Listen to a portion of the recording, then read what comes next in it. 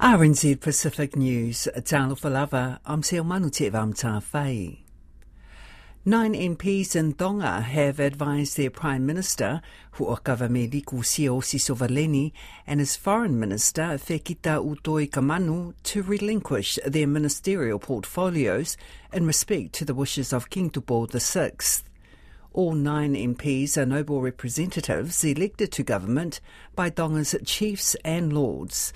It comes nearly a month after a letter from King Tupou withdrawing his confidence in the ministerial portfolios of the PM and his foreign minister, with no reason given.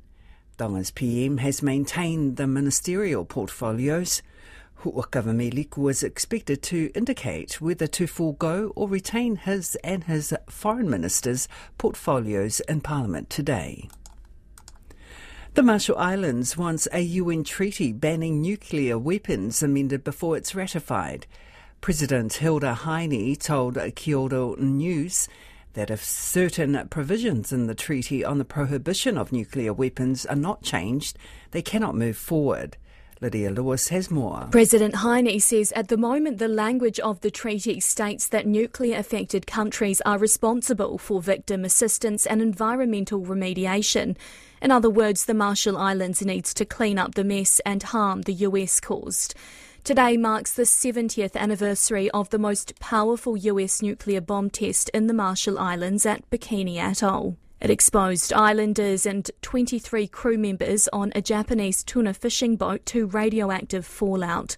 Hilda Heine says the harm caused by the 67 US nuclear tests conducted from 1946 to 1958 is still being felt. The Tuvalu Department of Health has launched a typhoid vaccination campaign with the help of Australia and UNICEF.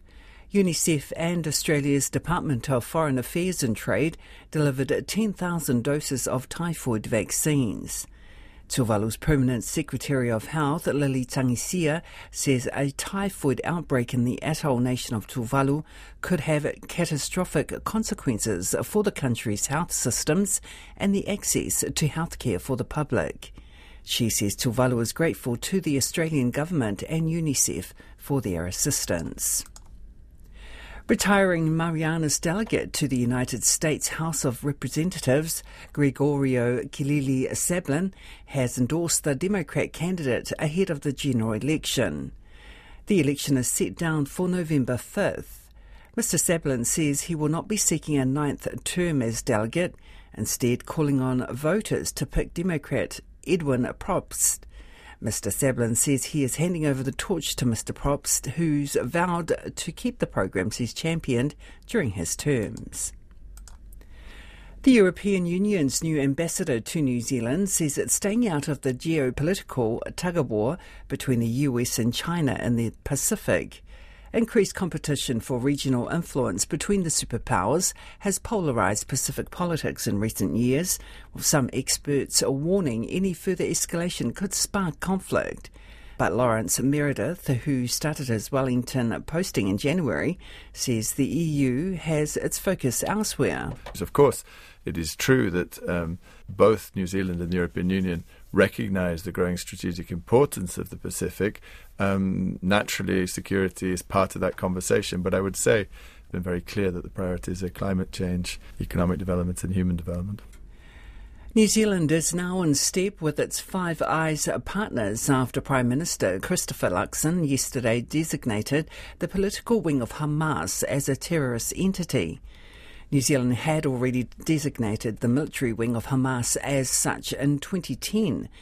It means any assets of the terrorist entity in New Zealand are frozen, and it will become a criminal offence to participate in or support Hamas activities. Foreign Affairs Minister Winston Peters says the organisation as a whole bears responsibility for the October 7th attacks on Israel. It sends a message that we regard, like in many other countries, that their total activities are now activities of terrorists, and that there will be consequences. They will not go on putting up with that sort of thing. Christopher Luxon says the designation targets Hamas and is not a reflection on the Palestinian people. More than 2,000 people have attended the funeral of late New Zealand MP Whaanana Efeso Collins. Fa'anana died last week whilst participating in a charity event. The Auckland-born leader of Samoan heritage was 49 years old. He's known for actively promoting policies to lower living costs such as free tertiary education, free public transportation and a universal basic income.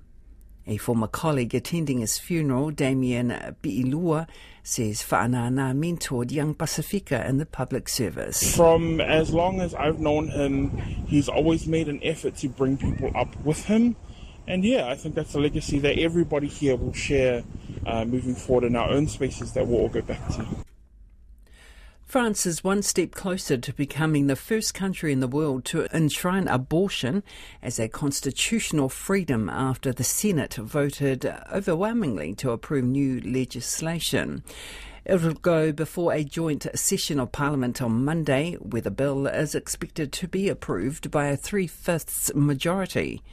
Speaking after the Senate vote, the French Justice Minister, Éric Dupont-Moretti, said the passing of the bill was hugely significant. Le Sénat a écrit une nouvelle page.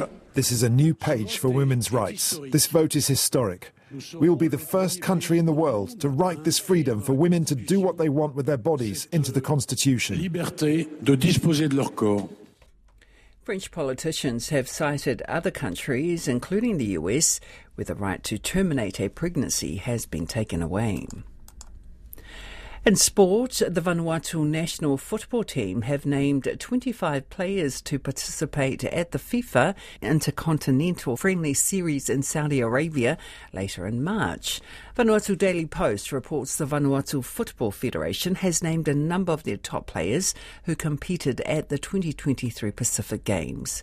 Ranked 170 in the FIFA rankings, Vanuatu will be playing against Guinea, Brunei Darussalam and Bermuda. That's your latest RNZ Pacific news and sport. For more stories, go to rnzi.com.